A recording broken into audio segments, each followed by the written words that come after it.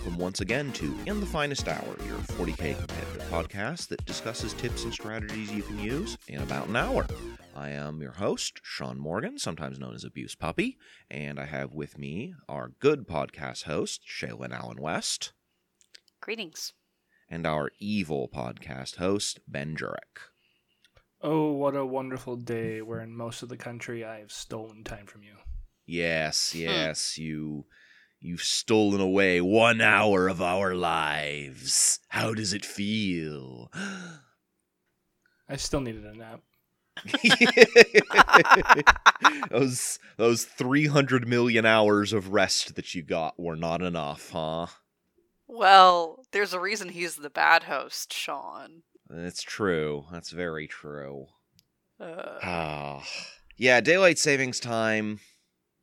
Not great. Don't know why we do it. I don't think anyone does. But Tradition. Yeah. Well, Let's talk about something way more fun.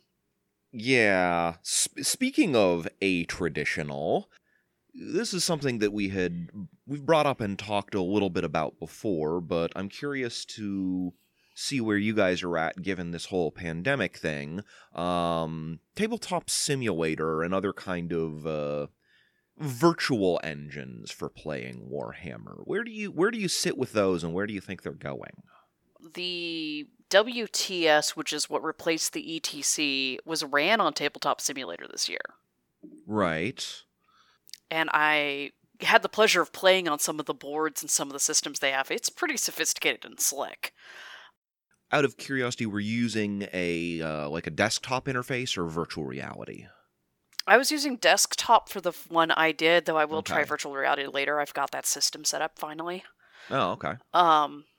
So my opinion is, I mean, it's like anything else. You have to learn how to make it work, but I mean, it's still 40K at the end of the day, so it's not like the rules changed on me. Mm-hmm. The interesting thing that I learned was that they built maps for missions for that tournament. Yeah, the WTS does things a little bit differently in that regard. Yeah, so I was sitting there, I was like, that's completely foreign to me. Mm-hmm. And it was really interesting because the person I was playing actually built the map we played on. Oh, okay.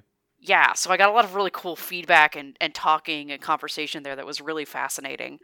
Lots of cool macros to make it better. I did play it in the past where it was a little more kludgy, but of course, since people have been putting effort into it, it's gotten more streamlined. It will get better, I suspect. Yeah. And then there was the hacking incident at Greek Hammer, too. Oh, God. Right, I don't think we need to go into that. That's a whole other can of worms. Short answer, person got caught, and they are no longer let at the tournament. Yeah. Ben, what's your experience with kind of non-tabletop Warhammer? Have you played that way much? Do you have a feeling on it? I have TTS, and I've tried using it a bit. I was dinking around with it a lot more early pandemic, thinking, that, okay, I'll stay practiced, and in 2 months we'll get back to normal. Oh, sweet child of summer. But, yeah. So I haven't touched it lately. I've heard it's gotten a bit better. It's in my circles, it's gotten a little bit more hype lately. Like, more people are starting to do it, and I'm seeing it as a really good entry point for a lot of people. That's the thing I've been seeing is a lot of people that weren't playing Warhammer before are now because of where Tabletop Simulator and other virtual effects go. Because people are like, oh, hey, I still want to play Warhammer, or I'd like to try it out. And you have these people who have been playing it, teaching people to play it on Tabletop Simulator. So I've seen it as an entry, as a barrier of entry, like lifter essentially lately among like my social groups. People are still practicing on it. People are still doing tournaments on it. My gripes were mostly I didn't enjoy 6-hour games. Yeah. And, length of time some things can take. It plays just fine. Like, you still get the effect you want to. It's just things go a bit slower, and I a lot of time don't have the attention span to sit at my desk for one game for like 6 hours. That is, unfortunately, the biggest strike I've had against it and similar other programs is that they take significantly longer to do than a normal game of Warhammer, and a normal game of Warhammer is an extended affair in the first place. Yeah, I joined part of a TTS Escalation League group, and basically everyone said, please play Elite Armies or you won't get your games done on time. Right. Yeah, there's some cool stuff. Like, I like the fact that you can, like, pause a game state and do other weird things if you are, like, playing with someone and you have, like, a scheduled game of some sort. But that's, like, if we can get around that, which they've made a lot of cuts and advances on that particular, like, mod package to get there, it'd be better. I haven't touched it since, but I just know early on that was the part I tripped over. Yeah. I think they're still working on things to get the tools to the point where you can play a game in a more reasonable amount of time. My game was 3 hours. Yeah, which is not bad. Although I think if you had been playing that physically rather than virtually, you could have probably finished in less than 3 hours. Definitely. It was Grey Knights versus Imperial Knights. That game does not go slow. Yes. So, being, 50% longer rather than 100% longer is certainly an improvement. Ideally, you are getting that down to 0% longer or maybe even faster is the real ideal, but, incremental progress. Yeah, that was the other thing. My opponent doesn't own the models they were playing with. Sure. So that barrier entry thing is very real and very accessible for people. I think that is one of the biggest things, is it gives you the ability to experiment with lists you simply could not play otherwise. And that can be very useful and separates that whole, like, the issue of a player who is just starting the game and like, okay, first I'm going to need you to read these 600 pages of rules, and then I'm going to need you to spend 12 hours assembling models. And you're going to have to do all that before you can even think about playing a game. Oof. It's a bit of a double whammy, unfortunately. And Tabletop Simulator can help remove some of that. Yeah. Well, let's go ahead and talk about slightly more real games. I know a lot of people haven't been getting a ton of practice or tournament games in recently, but really that just means that you want to learn everything you can from the games that you are getting. If you only play one game a month, you'd better get every drop of value out of that one game. And one of the best ways to do that is through taking notes and making sure you record your game. Mm-hmm. So this time we're going to be talking about some good practices for doing that, both in a conceptual level as well as the actual methods for doing so. This is a little bit of an unusual subject for the way we discuss things, because I know that both Ben and Shaylin do this, but this is not something I actually do all that much, so it's a little odd for me to be talking about it. You do this spoiler alert. The second half of the episode is going to be a lot of the meat of what we're observing and the kind of important observational habits, which Sean does have plenty of breadth of.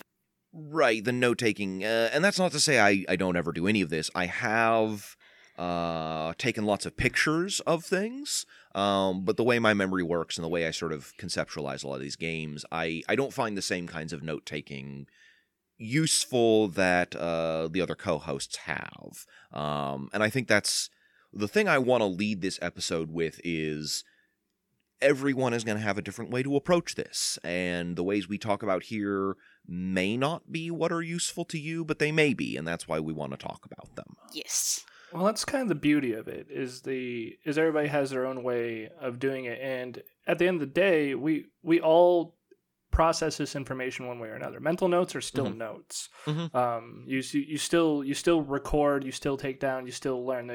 Not many people are really like approaching a 40K table and completely forgetting about the game they just had and the experience they just did. Hopefully not. Yeah, there's a learning process, and some people, just like in school, some people take notes, some people don't. Your success rate doing either may vary. It may not present much to you, or you may find that later, like, hey, maybe if I did start recording this one thing, this might help play this a bit better. Like you don't need to record everything. You don't need to be a massive note taker like some. You could just do small things here or there. But at the end of the day, a lot of people do this differently in very different ways, and like what they record and why they record is 100% different from person to person. Yeah. So we're going to talk a lot about various different kinds of strategies. Find the one that works for you, and figure out what is most helpful to you for processing what happens during a game. So let's talk first about why you would take notes, because like Ben just said, like, no one forgets everything that happened during a game. Like, you hopefully remember what occurred in your game of Warhammer. So why do you need to take notes? What's even the point? The main argument for notes is your memory has bias. And notes, if they're done correctly, are reality. So it's like, this is what actually happened. And you can look back at it later, like months later, even years later, and go, because you may not be able to remember something that's 2 years old so well. Right. It gives you both a double check on your perception of the game versus what may have occurred, and the ability to reach back to it, especially if you are progressing in your skill, which hopefully you are. It may be useful to you to be able to look back at what you did a year ago or 2 years ago and say, oh, I've come a long ways since then. I really like the memory bias versus reality, particularly with like videos or streams. Yes. This is really the part where you can actually get like other feedback from like really skilled players and go, hey, do you see anything I did wrong at this table? And you'll have like suddenly 3 people that saw something you didn't, and you're like, oh. So that's a hard one to learn sometimes, especially when you screw up on like a live stream or something. But it definitely pays off as far as what you learn. Well, also another thing that I've been using it for is thinking ahead, because 9th edition is all about playing a turn or two ahead. So a lot of what I can do with the notes is go, well, I thought they were going to do this, so what did they see that I didn't? Lets you retroactively predict after a fashion. Yeah. And look at how you thought things were going to go versus how they actually went. Yes. The other thing is, if you're observing an outside game, which we'll talk about later in the episode, you can predict, because you've never seen that game before, is Nick Nadavati going to move his unit here? And you'll either be right or wrong. Yeah, and that can be a very useful tool as well. Recording someone else's game, i.e. watching a live stream or what have you, can be a very good tool as well. Yeah, skilled observation is actually part of what can develop a player. Like, if you can accurately predict what people are going to do before they do it in a stream, you're going to do that in live games too. Like, that makes you much better at the game. And you can kind of have that through your own note taking, or you can do it through others. Like, you can observe how other people kind of like armchair quarterback a 40K game, and you can kind of go back and forth on that. Yeah. Yep. So let's go ahead and talk a little bit about the actual practice of note-taking. How you go about that during a game, and what are some rules of thumb you use to govern the way you do that?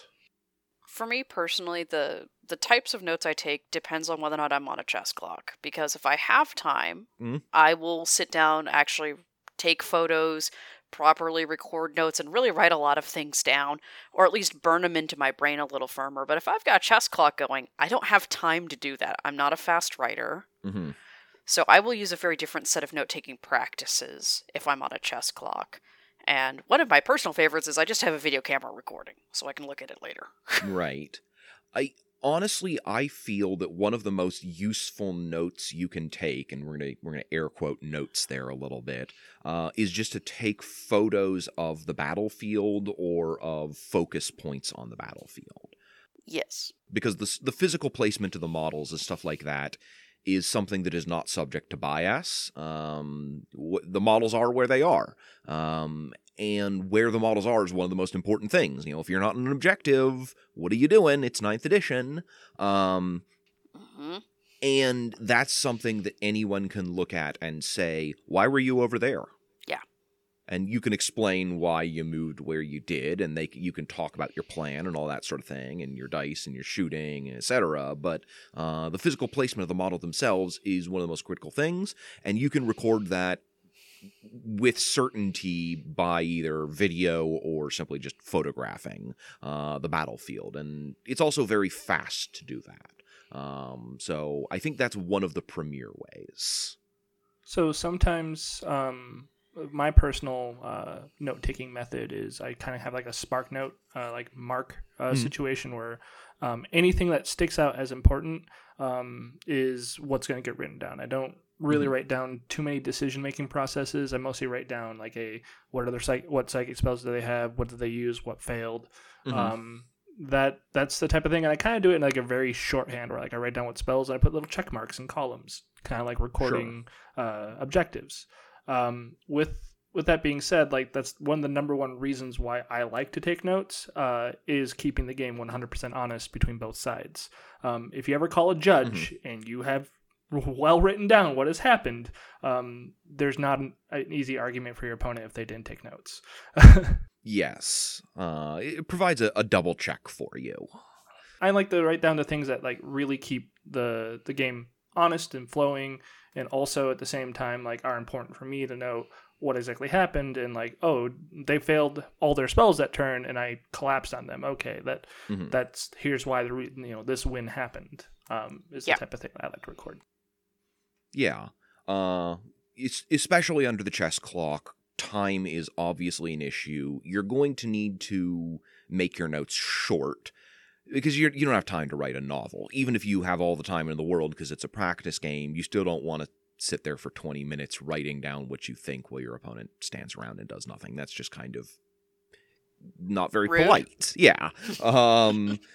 So you're going to need to make this relatively quick. Use your written notes to supplement the photos or to help note down things that may be relevant and important later. Failed my charge from here, or, passed these 3 psychic spells and got off the big smite, or whatever it is that will help you remember what the flow of the game was later, in order to analyze what happened and why. Yes. Quick stretch and 3-letter acronyms, the TLAs, are totally acceptable here, as long as you know what they mean. Yes. This is one of the reasons that notes are often very personal. It can be difficult to share your notes with someone else because they don't have the context that you do for understanding what those notes are. But that said, watching video battle reports and whatnot is essentially a form of note-taking, and as we mentioned before, can be very valuable to developing your skills as a player, because if you can watch a game and understand what's happening and see what the players are doing and make your own predictions about, well, I think he's going to move his Terminators over there because that's what I would do. And if he does move his Terminators over there and he wins the game, well, that's a good sign that you understand what was happening there and that you're getting better. Another thing that you can do is post-game reports, where basically you take mental notes during the game, and then you actually write it down while it's super, super fresh in your mind. I'm not saying it's better or worse. It might be the best for you, because notes are better than no notes. Sure. Or at least having a game discussion there, because that's still really valuable information. You might get your opponent's insight, because they're present too, and they have views, and they may say things you didn't. Yeah. We've obviously talked about speaking with your opponent after the game before, but we will reiterate that here, as after you have gone through and taken your photos and discussed everything, absolutely ask your opponent what they thought about the game and write that down as well. Just again, this can be some just very short kind of jotting stuff down, but getting another outside perspective is going to help you understand what occurred during that game and why they did what they did. Yes. Also, don't be afraid to use and try some technology. One of my personal favorites was the Remarkable tablet. It's basically like a Kindle you can write on, and then you can email the notes to yourself and stuff, so they're like already digital for you. Yeah. And then there's like tablets, smartphones, paper, like even the freaking tournament packet with the score sheet. Everything is valid. I know that some people will actually take notes on the tournament score sheet, sort of writing down turn by turn, like turn 4, 13 points, did this and that, this failed, got a charge on here, in order to sort of provide a turn by turn to help supplement their memory of exactly what was occurring there. That's exactly what I do for the most part. Yeah. Is if I have a pen, paper, and that, I like that. As far as technology, I have used the ITC, the score recording app, and I've used that because that has a notes section, particularly for like things that like got me or like really weird. It's like, oh, that's a stratagem I didn't know existed. I'm gonna write that down really quick so I don't get hit by that. I like a combination of things. I like to have a video and my own little notes. Sure. The best thing about a video is that due to the fast forward feature, you can watch your game get played in about 10 minutes. Yeah. And you might see things you didn't see before and all that other fun stuff. Videos are the silent note taker at the end of the day, which is why I really like them, because other than setting it up before the game, you don't need to do anything active other than play the game. Yeah. Which is why I prefer them myself. It is one of the best, but it also is one of the ones that takes the most kind of work outside of the game itself. You have to have an appropriately good camera. You have to be able to set it up in a spot that is not getting in the way of other people who are in the area. There's a lot of prerequisites there that can be something of a hassle. The lesser version of that is just smartphone recording, either taking a quick video in between turns, which is something I have done a lot, or, snapping a photo at the beginning of yours and your opponent's turn. Both of those will give you a good kind of quick snapshot of what is occurring on the battlefield. And especially if you are more rushed for time, that 10 or 20 seconds you take to just make a quick recording of things is often worthwhile overall. You're probably not going to eat your entire chess clock just taking those 2 photos. Yeah, you got like 20 photos that matter, in my opinion, with that. You have your beginning of the turn, end of turn for each player, and then 5 turns, so 20 photos. Yep. And also, if you are electing to record, make sure you get your opponent's consent. That's like the ultimate not being a jerk move. Yeah. Because some people aren't really comfortable with that, and it's like, well, in that case, my notes aren't as important as making my opponent really upset. Sure. And, you're recording the battlefield, not your opponent. Very few people will have a problem with you filming the models on the table. But it is polite to ask, make sure they are okay with that. In my experience, very rarely is anyone going to refuse. Mm-hmm. The big thing about notes is that they both help you during the game with, particular turn-to-turn action sometimes. Sure. As well as they do after the game. And after the game is where I actually do the most processing. I make an after-action report of what happened. And, the notes I took may not have been valuable to me at the time. Like, the information I wrote down may not actually mean anything to me during the particular game. But when I'm looking back on it and going, hey, what could I have done differently? Why did I lose? Or why did I win? You can take down notes as a winner. You don't need to take it down as a loser. Yeah. Yeah. It's all about processing that information into a usable form versus just a bunch of gobbledygook on a piece of paper. Right. Let's get into that a little bit more, but first let's just take ourselves a quick refreshments break and then we will come back and talk about the process of analysis of your notes, because taking notes is great, but until you turn them into something meaningful, they're just chicken scratch on paper.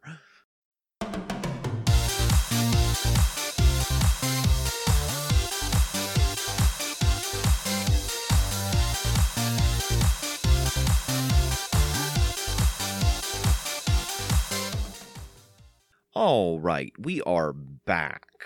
So, you have done all of the things that we've asked. You've recorded your game and taken photos and written everything down, and now you have a whole big mess of information. What do you do with that? Where do you guys start? What is the first sort of step in your process of turning your notes on a game into something that you can analyze?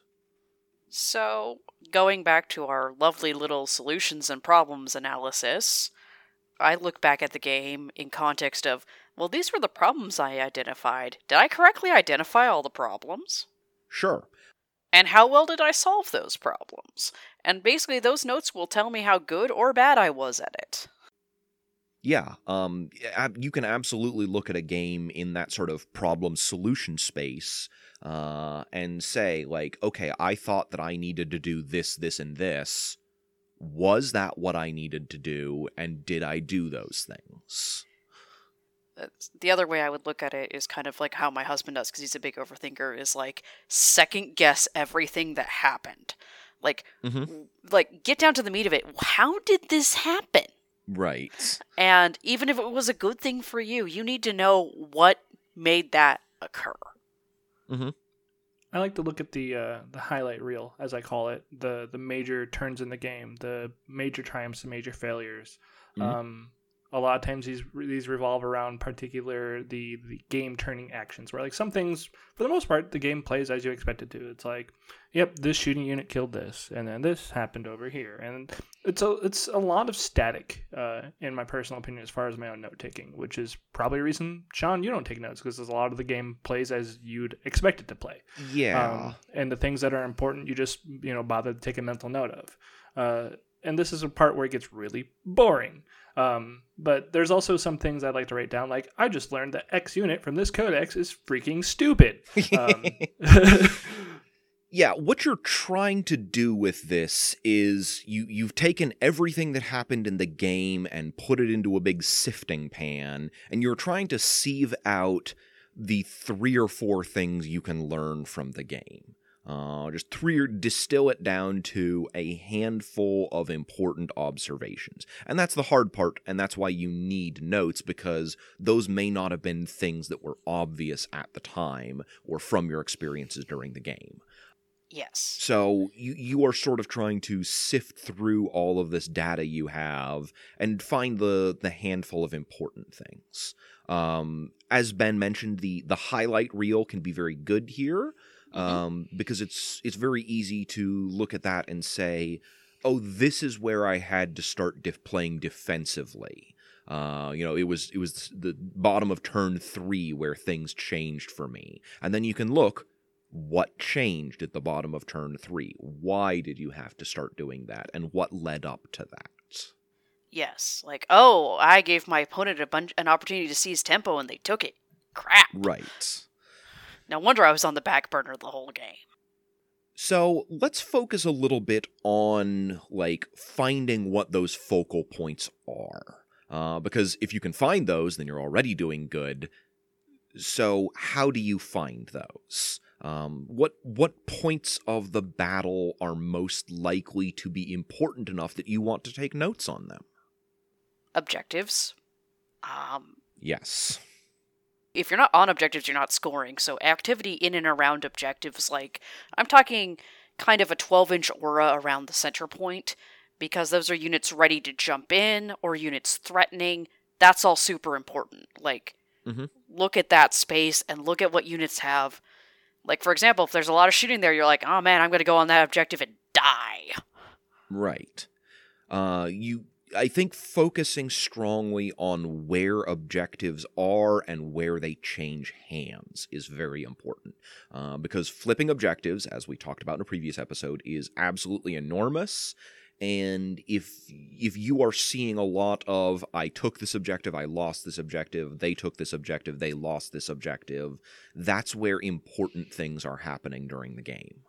It's obviously not the only thing that is important, but it is a critical part of winning games in 9th edition. So knowing what units moved onto objectives, what units had objectives taken from them, who took those objectives, and how they did it can be extremely critical. Yes. Yeah, I also like to record what exactly my opponent put in reserves and how it was used, kind of like a predictive type of thing. I like when I look at someone's list, I'm always like, okay, what goes in reserves, what doesn't? It's it's one of the first things I wonder about. Especially like really successful lists or lists that I haven't really like analyzed in the meta myself or don't have an expectation of what they're going to do with it. It's kind of crucial, and I write it down for later, just so I know how that unit is played. Like it's like, that's a Hellion Bomb. That's weird. I don't know how that's played, and you try and take your best guess at it, but writing down how the actual pilot did it is important. Yeah. Yes. Understanding those units' roles. If there's a unit that you don't see exactly what it's doing, you should be taking notes on what your opponent did with it. And kind of by the same token, if you are finding that some of your units, you maybe feel they aren't performing, or maybe that they're overperforming, or whatever it is, take some notes on what those units do over the course of a game. When I say what they do, I'm not just talking about what they destroy. Obviously, that's important. But if you have a unit that spends 4 turns moving to 4 different objectives and putting up flags, you may feel like at the end of the game, this unit didn't really do anything. But what that unit actually did was scored you 12 points on a secondary, which is something. Yeah. Another thing to consider is backfield units. These are units that are not actively engaging around objectives on purpose. What are they up to? Like, what kind of units are they? What's that unit trying to do with it? And it's like, that can be really good information there too, because it's like, oh, that unit is there to keep me from deep striking and doing a backwards flank and causing a mass problem. It has to sit there all game. Understanding what your passive units do is just as important as understanding what your active units do. And the ways that a unit influences the game, even if they don't do anything, can be very important. So you can look at that block of Terminators that was holding the center of the table and say, they never charged anything, but the reason they never charged anything is no one was ever willing to get within 12 inches of them. And that is also doing something. Yes.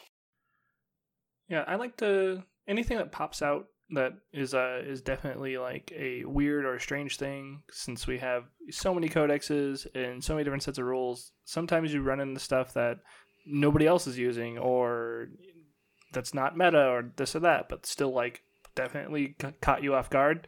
I just like to write that down, be like, what relic did that? Why? How did it affect me? Stuff like that. Like those are the easy bits, but sometimes the bits that can be forgotten. And you might someday take it back later, and you might end up playing it yourself. Who knows? Stratagems and psychic powers are also a good thing to pay attention to. It's like, why did they pick that power? What is that? Oh, that's what that was for. Yeah, anytime your opponent is using something you're not familiar with, that you don't see consistently from other armies of their type, that's something you can zero in on. Because they have a reason why they chose that, and you may disagree with them, and you may even be right. You can look at that and say, like, I don't think that unit is efficient as some of the other choices, but they still chose it for a reason, and understanding that reason may help you understand why other people are using the units they are, or perhaps why that unit will become relevant in the future. Getting additional understanding of the game is never bad, and anything unique is going to be a good way to get some of that. So if they field a relic that you don't know about, or they use a stratagem that you don't see very often, talk to them about it after the game. Yeah, I'm particularly guilty of overusage of CP, and I like to write down where I used my CP and where I probably could have saved it.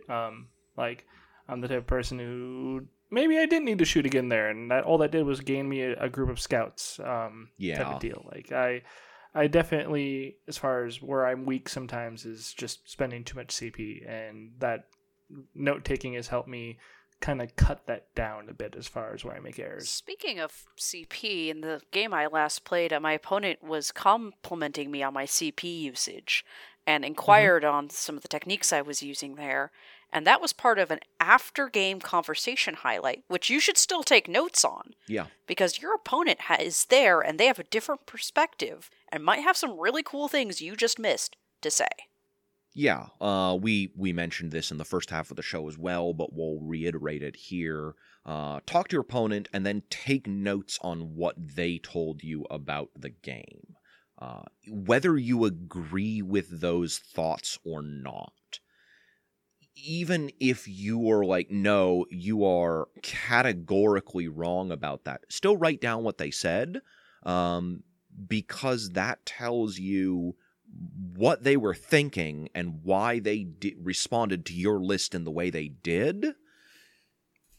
And it may be that they're right, but even if they're not, their thoughts and reasoning are important for understanding what happened during the games. Mm-hmm. Yeah, for me, in my after-action reports, these have a huge influence on what I write down and how I kind of process that game, especially if I lost, but also if I won. Like, I have come into a lot of games where I won and my opponent was like, I was not expecting X, or you played this 100% differently than I expected, and here's where I lost. And like, that's really important information for me to put down with the rest of my notes of just like, oh, my opponent made this miscalculation on turn 3. Yeah. I didn't realize they made this conscious decision. I just, thought I did better, but it turns out you can kind of get a more complete picture of the game when you have the other side's story. Mm-hmm. Absolutely. So that's kind of putting together two stories is, one of my favorite parts, especially if it's a very skilled player. Like, Yeah. I very much appreciate if I finish a game, with a top 100 player, and we'll just, finish the game in 2 hours, and we might just spend the next hour discussing our game. Yeah. That's one of my favorite parts. And if they're okay with it, like, recording that discussion can be very valuable. If they don't want to be recorded, that's fine. But absolutely take some notes on that and kind of have that discussion with them and write down what you learned from that and what you're thinking there. Because especially, as Ben said, when you're playing a very good player, you really want to understand what they were thinking, because it may not be the same as what you were thinking. And win or lose, that's extremely valuable, because there's not just one right way to play the game. No. There's hundreds of different right ways to play the game, and you want to have access to as many of those as possible. Yes. So let's go ahead and talk about something that is technically not part of our discussion here, but is so relevant to it that I think we need to discuss it in this same section here, and that's watching streamed matches. Yes. This is essentially taking notes on someone else's game. That's sort of the process you have going here. You're going to want to do the same sorts of things you would do in your own game. Take the time to, okay, here's where these units would go, here's what they'll probably do, here's how I would handle this, here's what I'm expecting each of those players to do. Stream games can be very valuable. They are fairly time-consuming in most cases, because you have to sit down for 3 hours and watch a game, but this is where, as Ben mentioned before, the fast-forward function will come in handy if you're not watching them live. And if you are watching them live, then you have the benefit of being able to discuss things with the other players on the stream, and possibly whoever is commenting on the stream. to help understand what's going on and have a discussion about the choices being made. Yes. One of the things I always look for is when they're using a unit in a way I was either not expecting or I would not feel is standard. I try to figure out why. Because sometimes it's like, oh, they're doing a sacrificial play with that unit to buy themselves some tempo, so this other unit's just going to come in and hammer. Okay, I see that. Right. Really what you're doing is trying to guess what two different opponents are doing at the same time. Here's what I think he's going to do, and then that's what I think the other player is going to do in response, which means that he will do this, which means they will do that. You're trying to play out that double game in your head, and unlike a normal game, you can dedicate all of your headspace to actually, like, making those predictions because you don't have to do anything yourself. Yes. Another couple things, like we've talked about attacker and defender and tempo on this podcast multiple times in the past. Try to assess, like, who's the attacker, who's the defender, who's got the tempo control, who's trying to fight it back, right? Yeah. Who's on the back foot? Yes. You should be looking to understand all of the things that you would be looking for in your game, is like the list analysis, understanding the tempo of the game, understanding who's scoring how much and why. But you're doing those from an outside perspective, which means you can have a bit more objectivity than normal. But you still have to look at those things and kind of make those choices. A lot of times during a match like this, one of the things I'm trying to do is make those predictions and try to recognize where the mistakes are. When someone does something and you can say, I don't think that was the right call. Whether or not you are correct, that gives you a point where you have made a definite prediction and made a call of your own, where you have this moment of, okay, he moved that unit forward on turn 3. I think that was a turn too early or a turn too late. Yeah, I find watching streams to be like the best time to actually be an armchair quarterback, because you actually, in this scenario, could be the quarterback. Yeah. Right. Where a lot of other sports and such, it's like, okay, you're kind of talking out of your league. This is the best time to actually do that and figure out, just exactly how your predicted path would go and what their path would be. It really gives you a lot of insight into the 100 other ways to play 40K correctly. And it may open up your game plans for your army too. Yeah, and especially if you are part of like a live stream or something, it gives you the opportunity to discuss with other players who are also interested in the game and looking to better themselves and may have different ideas than you, to discuss all of this in real time and make your predictions and point out things that happen. Because if you have 6 or 10 or 50, depending on the size of the stream, other people there, you can say, I bet he's going to move those scouts forward to take that objective. And then someone else will say, no, he won't do that because that puts them in charge range of the Dreadnought. Or they might say, well, okay, that might be a good idea, but does that leave him out of position for scoring the other objective over on the other flank? Or what have you. You're allowing you to interact with other players in analyzing the game, and doing so in real time so that you can see whether or not you're correct and whether or not the player on stream, because usually when someone is playing a game on stream like this, they are a very good player, so this is allowing you to kind of measure up to whoever this high-level player is. And that idea of analysis, Sean, is super critical, because analysis lets you see the good and the bad and the kind of mediocre. And you can get a really strong sense there of where you need to improve and where they need to improve. And kind of, if you know what went wrong and how it went wrong, it's going to teach you how to avoid being in that position. Absolutely. Stream games are also very good for learning to understand armies that you may not be familiar with. Because you can't play every army. There's just not time. But you can watch every army, and getting to see them in action may teach you a lot about having to play against or with that army in the future. It might be a case where you can say, oh, I really like how that army plays, I might try it out. Or it might be a chance for you to say, I don't think I can handle what that army does, I need to change what I'm playing. Yeah. I think stream games also kind of show me that even gods can bleed. Yeah. Mm-hmm. There's it's the humbling moments of when someone forgets a small rule or makes, a mistake that you wouldn't have made yourself, kind of humanizes people that like you might be intimidated by, especially if you're an up and coming player or whichever. It gives you that like, okay, these guys are human too, and humans make mistakes. Yeah. Yes.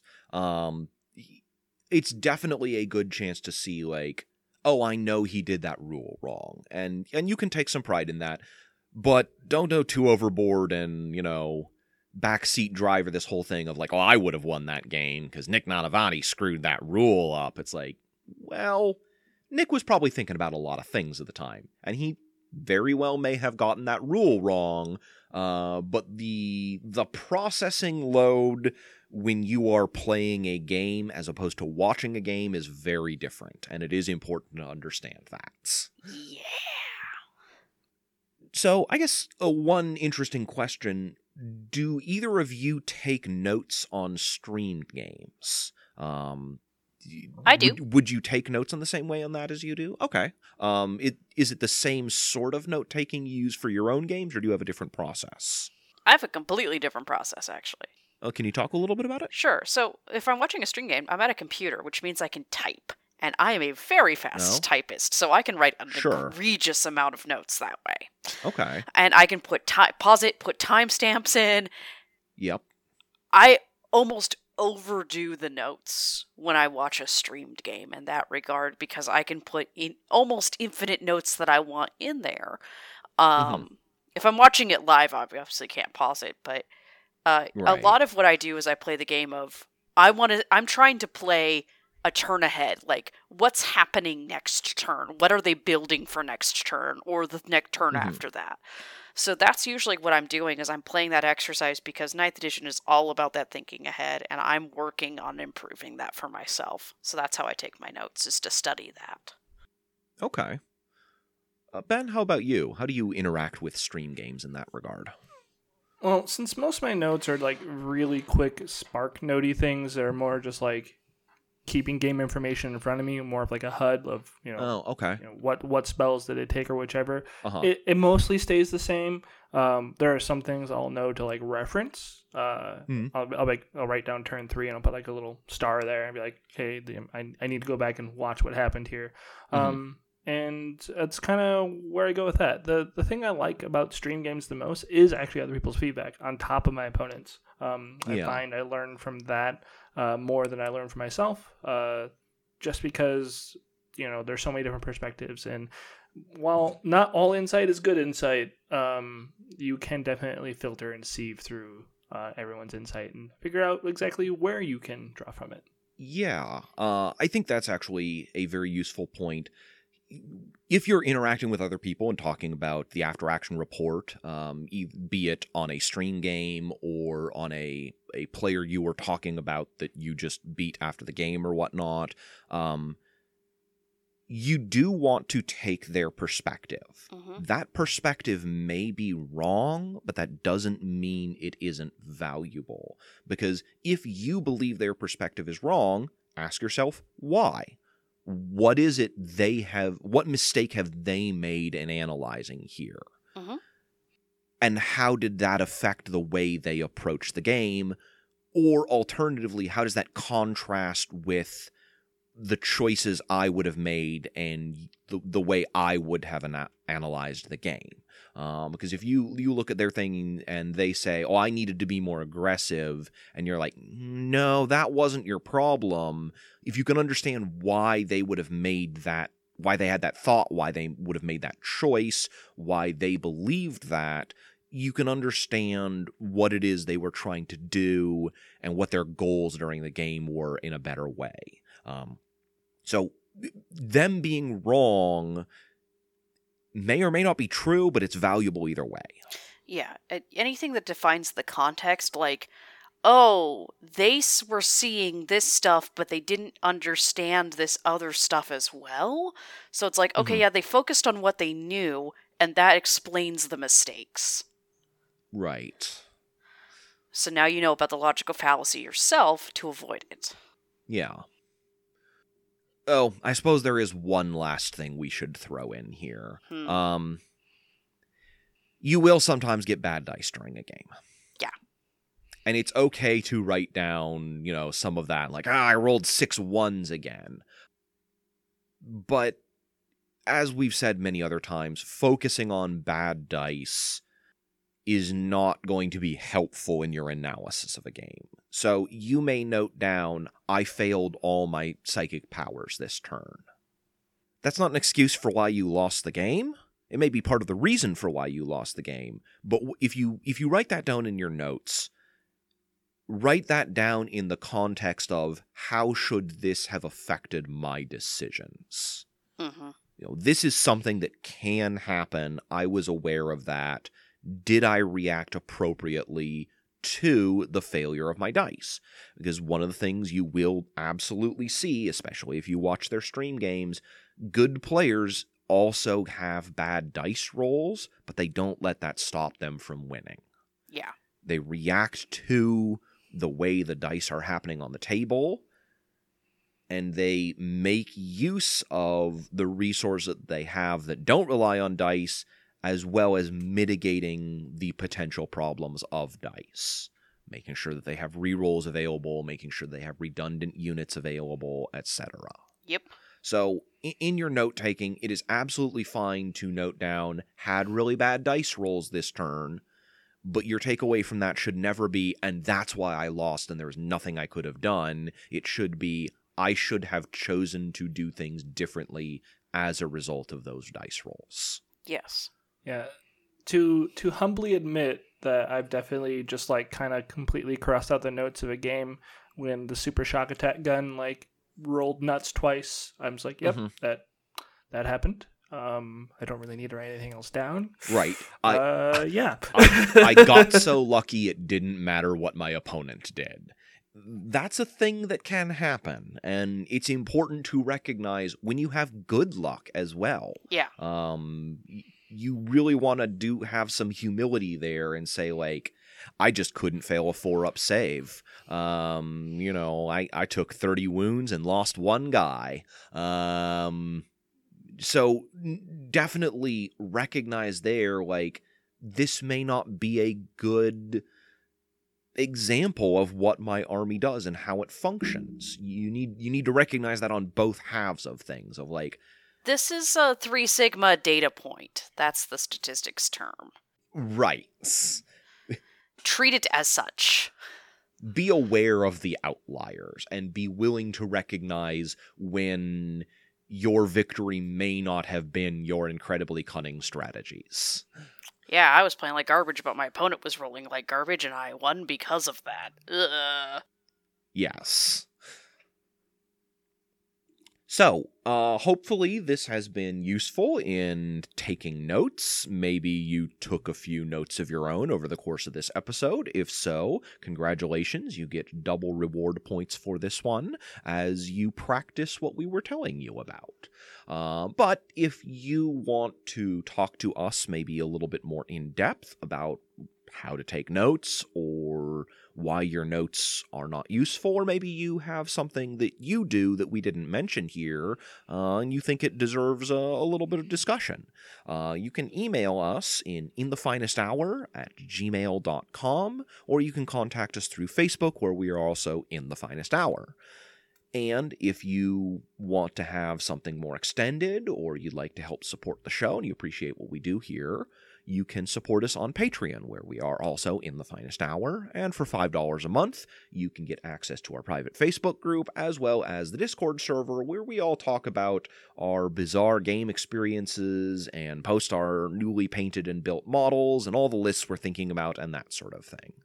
So thank you very much to everyone who is on Patreon and helps support us. We really appreciate what you do, and we would have neither the equipment nor the servers to do any of this if it weren't for all of you. I'd like to thank Rylan Woodrow for being our awesome epic artist. You can find him on DeviantArt, Instagram, Facebook, Google searches, whatever you need to do. Mm-hmm.